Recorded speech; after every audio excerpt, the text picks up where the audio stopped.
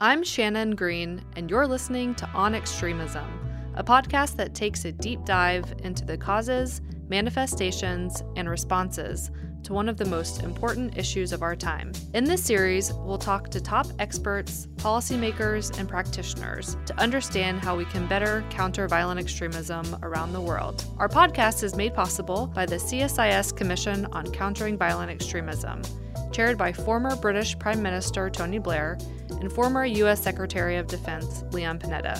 For more information on the Commission, please visit www.csis.org.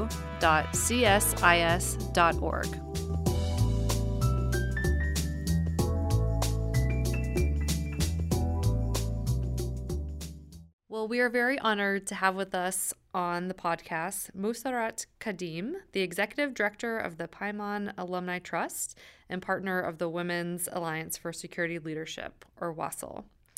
Musarat's impressive and substantial work in countering violent extremism at the grassroots level in Pakistan aims to empower marginalized populations.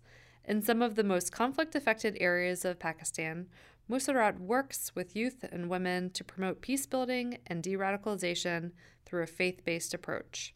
In addition to her roles with Paiman and WASL, she also acts as the national coordinator of Aman-o-Nisa, a coalition of women leaders throughout Pakistan striving to moderate violent extremism and promote understanding among diverse ethnic, religious, and political groups.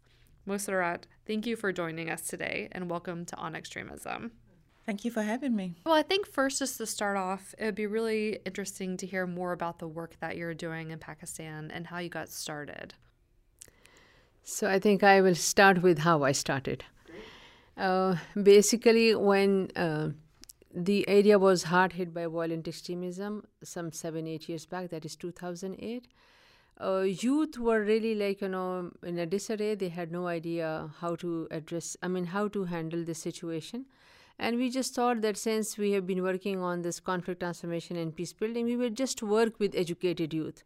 So we started working with the youth from the different universities of Khyber Pakhtunkhwa, that's the northern part of Pakistan, to make them aware of what are the different types of issues which can lead to conflict or violent extremism, and how in their own ways as educated youth they can actually help the communities understand the issues and then come up with a dialogue and mediation so that the conflict and the small feuds can be resolved there on the spot, not leading to violent extremism.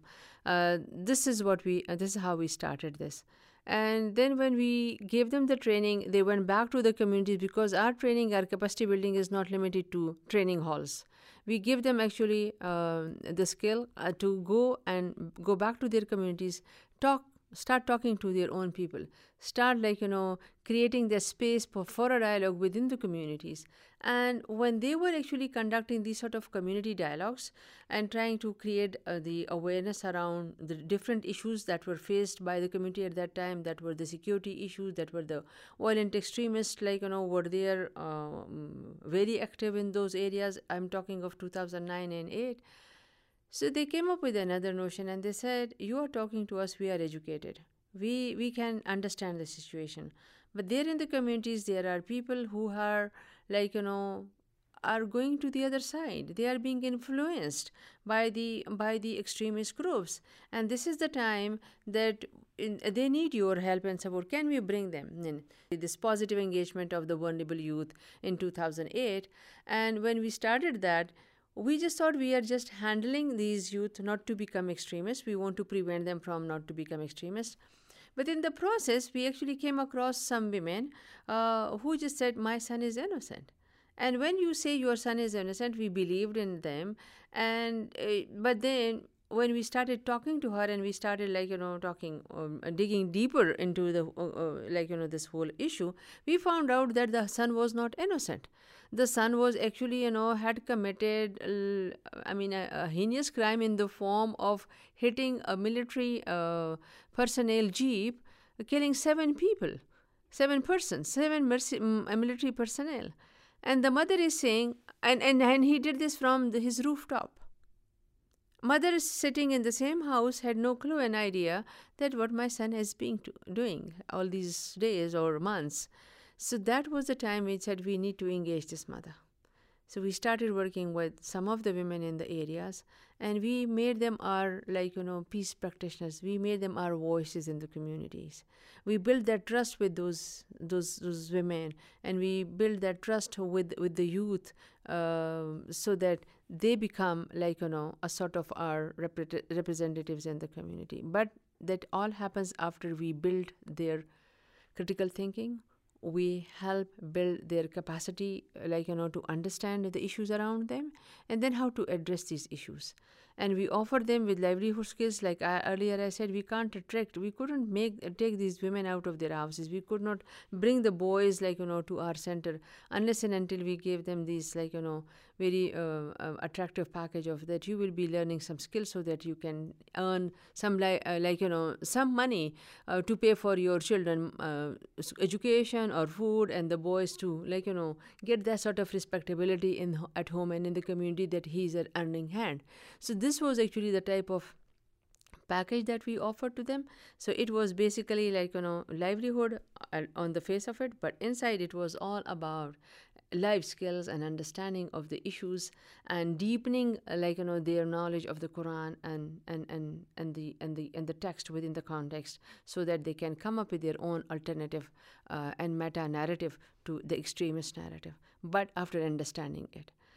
This is how we started this whole process of countering violent extremism through community engagement.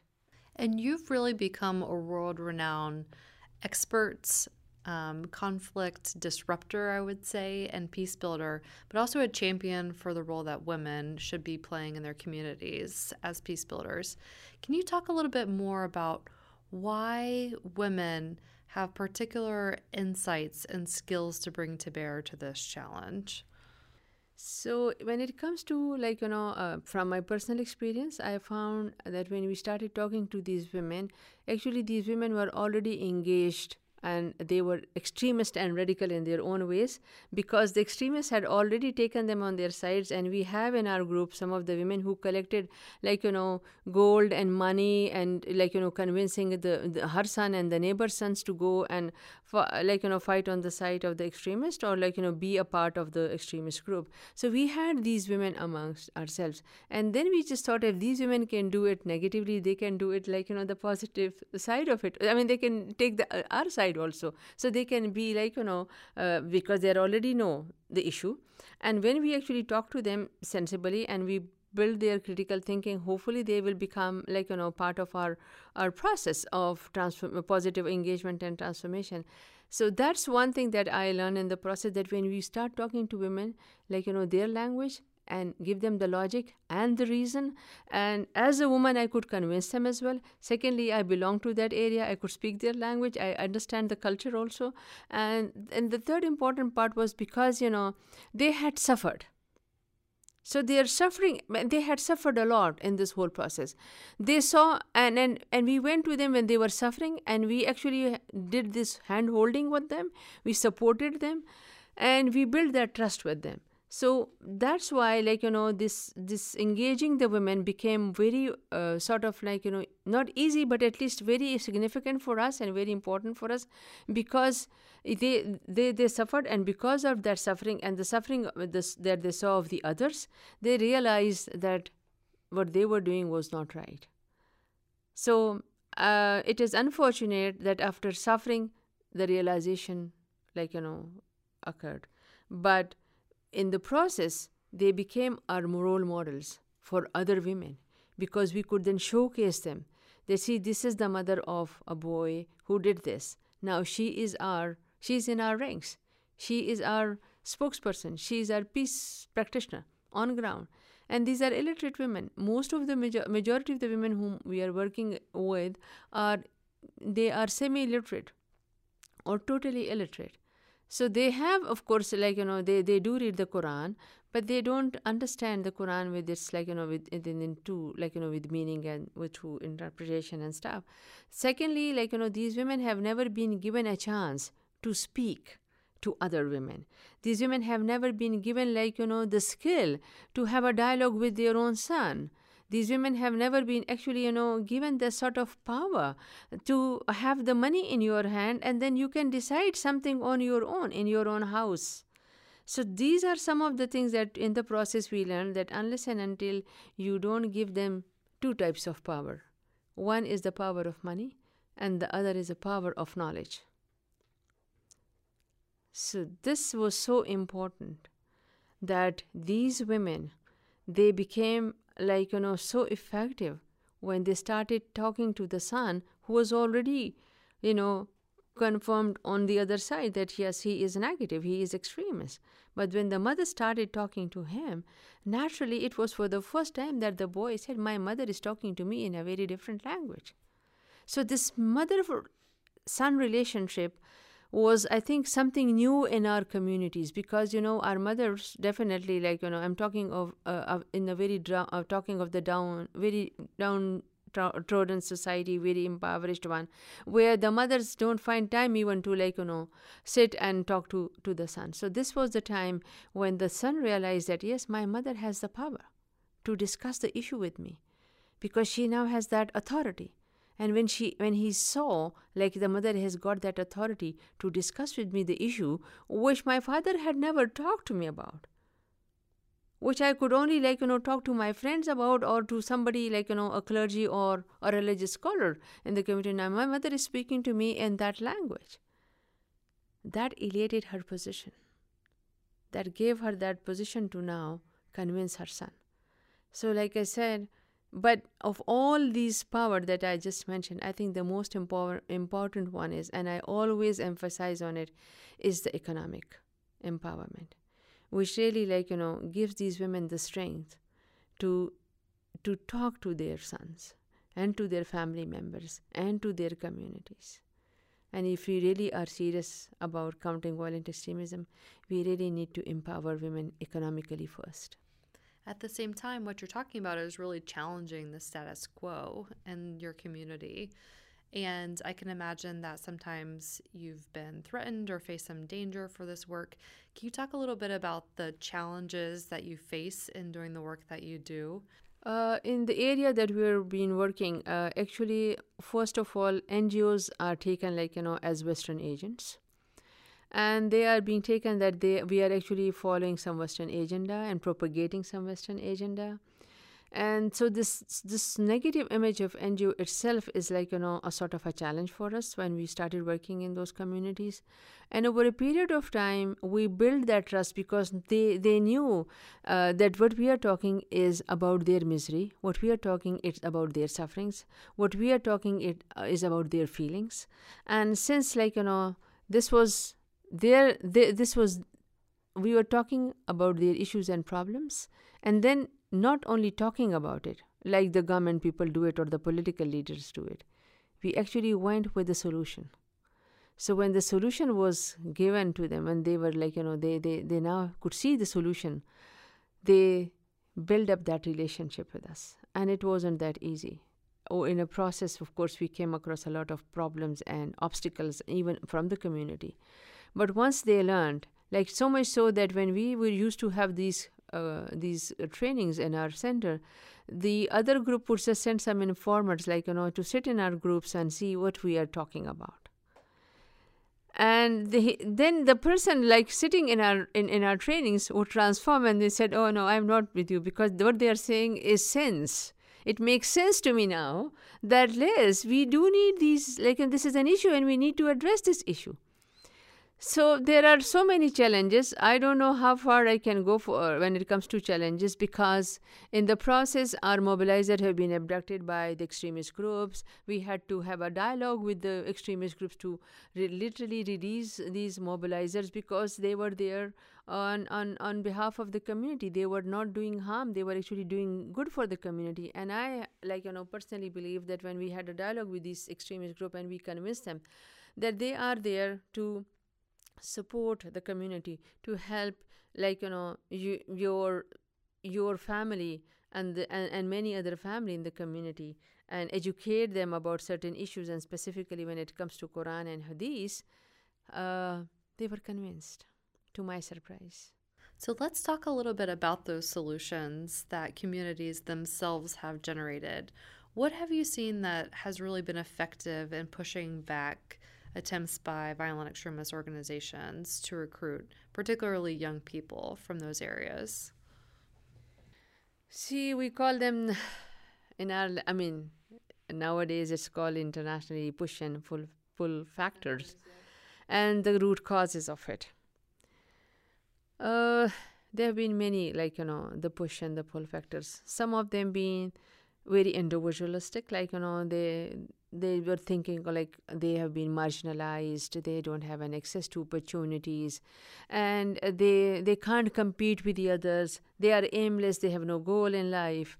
Some felt that they are being ignored within the house and in the family because there are 7-8 siblings, and the mother and the father, whom should they be giving attention? And then in community like ours, in an areas like ours, we live mostly in as joint family system, and where there is so many social pressures on the parents and of course the others, so they don't find time actually for this sort of engagement with the children. So this was the ignored by the family. So that emotional when they did not receive that emotional sort of support, they just thought that they have found a purpose in life to be a part of a group where they have been given not only money but also a power to go and create fear. So that's one. And since these young people, they are so energetic, they really want to channelize their energy, whether it is positive or negative. So whichever source offer them to use their energy, they went for that. And believe me, when in our case, in the case of the area we are working in, ideology has nothing to do. I mean, Islamic ideology has very little to do with it. But since the other power was so convincing, the other side was so convincing, and then they use this religion, they knew that there is little understanding of all this concept of jihad and the various narrative that they came up with. So they played it very well. And since they did their homework so well, their research, I think they are the best of the researchers, I would just say, the other side. They are the best of the psychopaths, and they are the best of strategists, and their approach is so systemic. And they continuously do it. They support these families and these boys to be on their part.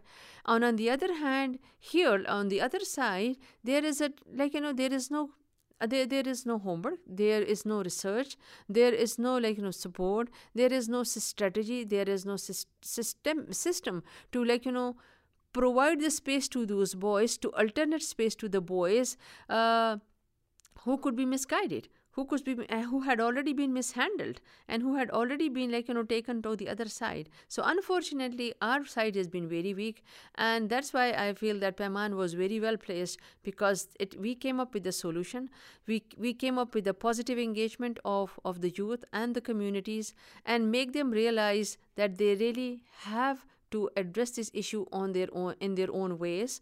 And secondly, I think we are also, I would just claim that we did not only talk to them, we actually help them in understanding the problems, and help them to transform their negative energies into positive ones, and help them in channelizing them into something which can help build social cohesion within their communities, which can help them understand why they are important for themselves, for their families, and for their communities, and for their country, and why belongingness to a soil is important for them and for their countries. So this belongingness is it was so important for us to emphasize on the belongingness, because for them the belongingness was taken as a larger context. Oh, you don't belong only to Pakistan, you have the larger playing field, and why don't you go there and do this and that? So that's it, this belongingness to the soil of Pakistan for us was a challenge that we really had to work on their hearts and minds.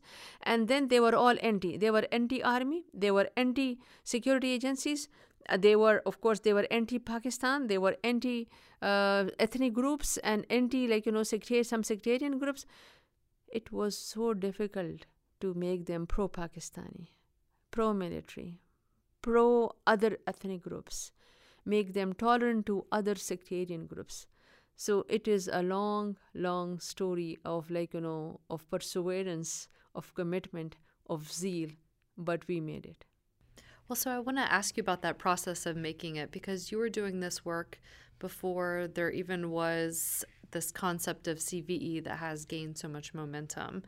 How has your partnership with the Women's Alliance for Security Leadership helped sort of create those connections with other practitioners, with the global community that's been working on these issues for the past decade or so?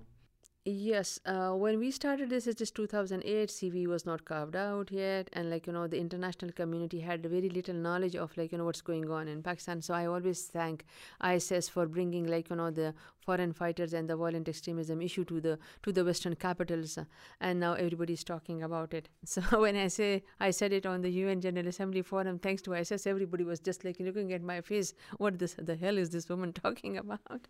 So yes, when it comes to, I think I would really appreciate my international partners in this, and I would not forget of course, ICAN, Sana Mandalini supporting us and helping us, of course, at different levels. And then, of course, the people who introduced us at the international community is the Institute for Inclusive Security as well. So I think we started working with them first because they brought us to this, to these different colloquiums, and they heard for the first time that, a woman is working around countering violent, de-radicalization and transformation. So with WASL, I think it's a very beautiful relationship. In beauty, in a sense of that sisterhood, beauty in the sense of that learning from each other, and beauty in the sense of that, we all had been facing these problems, but we never had the platform to share, to learn from each other, to open our hearts to each other, that this is what the issue had been with us. So do you have a solution? Do you know how to address this? And in the group, there are variety of women coming from different sort of backgrounds. Some have more capacity than the others. So this is, again, this relationship of sisterhood is one is leading, nobody's leading. We are all following each other, and we are all moving as a group, as friends and as sisters, and we are there for each other in time of need and in time of crisis. So it's a support system that we have evolved for ourselves at the regional and international forum, and we conceived it when we actually were talking about it for almost 5 years, that this is the women from Syria suffering, and the woman from Egypt is now being detained, and now how can we help and support her? So ICAN, of course, definitely came up with this WASL forum and WASL platform. And it is not only just we talk, we actually do things on ground. We support each other on ground, and it is the vision is there, but that vision is being translated into action as well. And that's the most beautiful part of it, because we just thought that we will be coming together, so we are going to listen to each other's story, but then what's next? How these stories can be supported and helped so that action can be done on ground to address the problems that we have all been facing.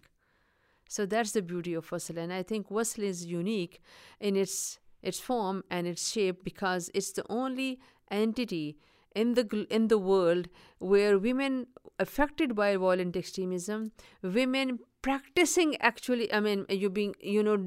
facing it on daily basis, and then women who themselves have provided the solutions and the answer to address violent extremism are there at the platform of WASL. So WASL provides them that forum. So it's unique, and it's because it's the women of South coming together, learning from each other, sharing their experiences.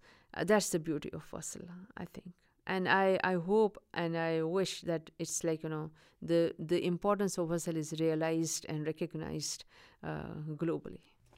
You actually anticipated my last question, which is, as the international community really starts to elevate CVE and its focus on prevention, what do you hope that policymakers and people who are thinking about spending money and have the resources for CVE think about when they sort of move forward and when they think about what kinds of organizations to collaborate with on the ground and how to support the work of organizations and efforts such as your own? I think I said it there as well. If the international community is serious about countering violent extremism, there are best practices like ours also on ground, which can be replicated and which can be actually taken as model to other countries. And even in our country, it can be sustained and it can be replicated in other parts of Pakistan, where extremism is on the move and which extremism is growing and deepening, in some parts of Pakistan. But my point over here is, see, when they see a success story, like in our case, we have been extremely successful. For the 7-8 years that we build that trust with the communities, and especially with the youth and the Mothers Peace Group, who are now becoming very effective in their communities, we have been stopped from working in that area. So who can help me? I have to help myself. Nobody is going to come to my rescue. Nobody is going to support us and help us. But what we really need is continuous funding, if not for that area, for other areas, so that we can, if it is not through this CVE stuff, we can actually do a CVE relevant stuff. Not because we are the only organization which can claim that we have been doing CVE specific work for almost 8 years without even realizing it at that time we started it. So now we can actually, maybe if the people are not happy with our CV specific work, we can do a lot, because, please, I would like to share my experience with anyone who is interested in doing, taking our model and implementing it there in their countries. We would love to share what we have learned from our mistakes, how this model evolved to be the most effective ones, and in countering violent extremism, in responding to the early warning signs and early indicators of warning extremism, how we actually did this. I would love to actually share this model with anyone who is interested in it. I'm talking of the whole of PAMAN. My PAMAN organization is so resourceful. It is it has got so much skill and knowledge now, and we would love to share it with anyone who is interested in taking up this model and implementing it in their own countries. And it is not relevant to violent extremists that we are talking of ISIS and Daesh, but it is very helpful in the gangs, like in Colombia. Some people took our idea and they are now working on it in Colombia, and they said, "Oh, I see, this is so good. You engage the community, you engage the mothers, and then you actually try to help them in understanding the issue and build their capacity." So the international community the donor community, the governments, they really have to get serious about it. There are models in the world. There are, of course, best practices in the world, which they can, of course, take up to another level and to other countries and to other regions if they are serious about it. And if some of our listeners want to learn more about that model, is there a website they can go to find some of those best practices? Or if somebody's out there hearing you, what could they do as a next step if they're interested? They can. Unfortunately, we could not put some of the stuff on our website, but of course we have the website, and they can approach us through the website. They can contact us. We have our email address and everything there. We can definitely help them. We have been actually so many researchers, so many organizations have been getting to us, and we have been providing them with a lot of material and resources, because it's not only the training material, it's not only the narrative, the alternate narrative that we have developed over a period of time. We have so much stuff for community engagement. We have the tools how to engage and convince the community. We also have the posters and you call it the education and the IC material, the information, education and communication material, which is so focused on all these issues, and that can help them in understanding not only the issue but addressing it as well. So the website is there, and of course the contact details are there on the website. Thank you so much, Mosart. We've really benefited from having you on the program, and I want to thank you for the courageous work that you're doing and will continue to do. Thank you so much, Sharon, for having me here.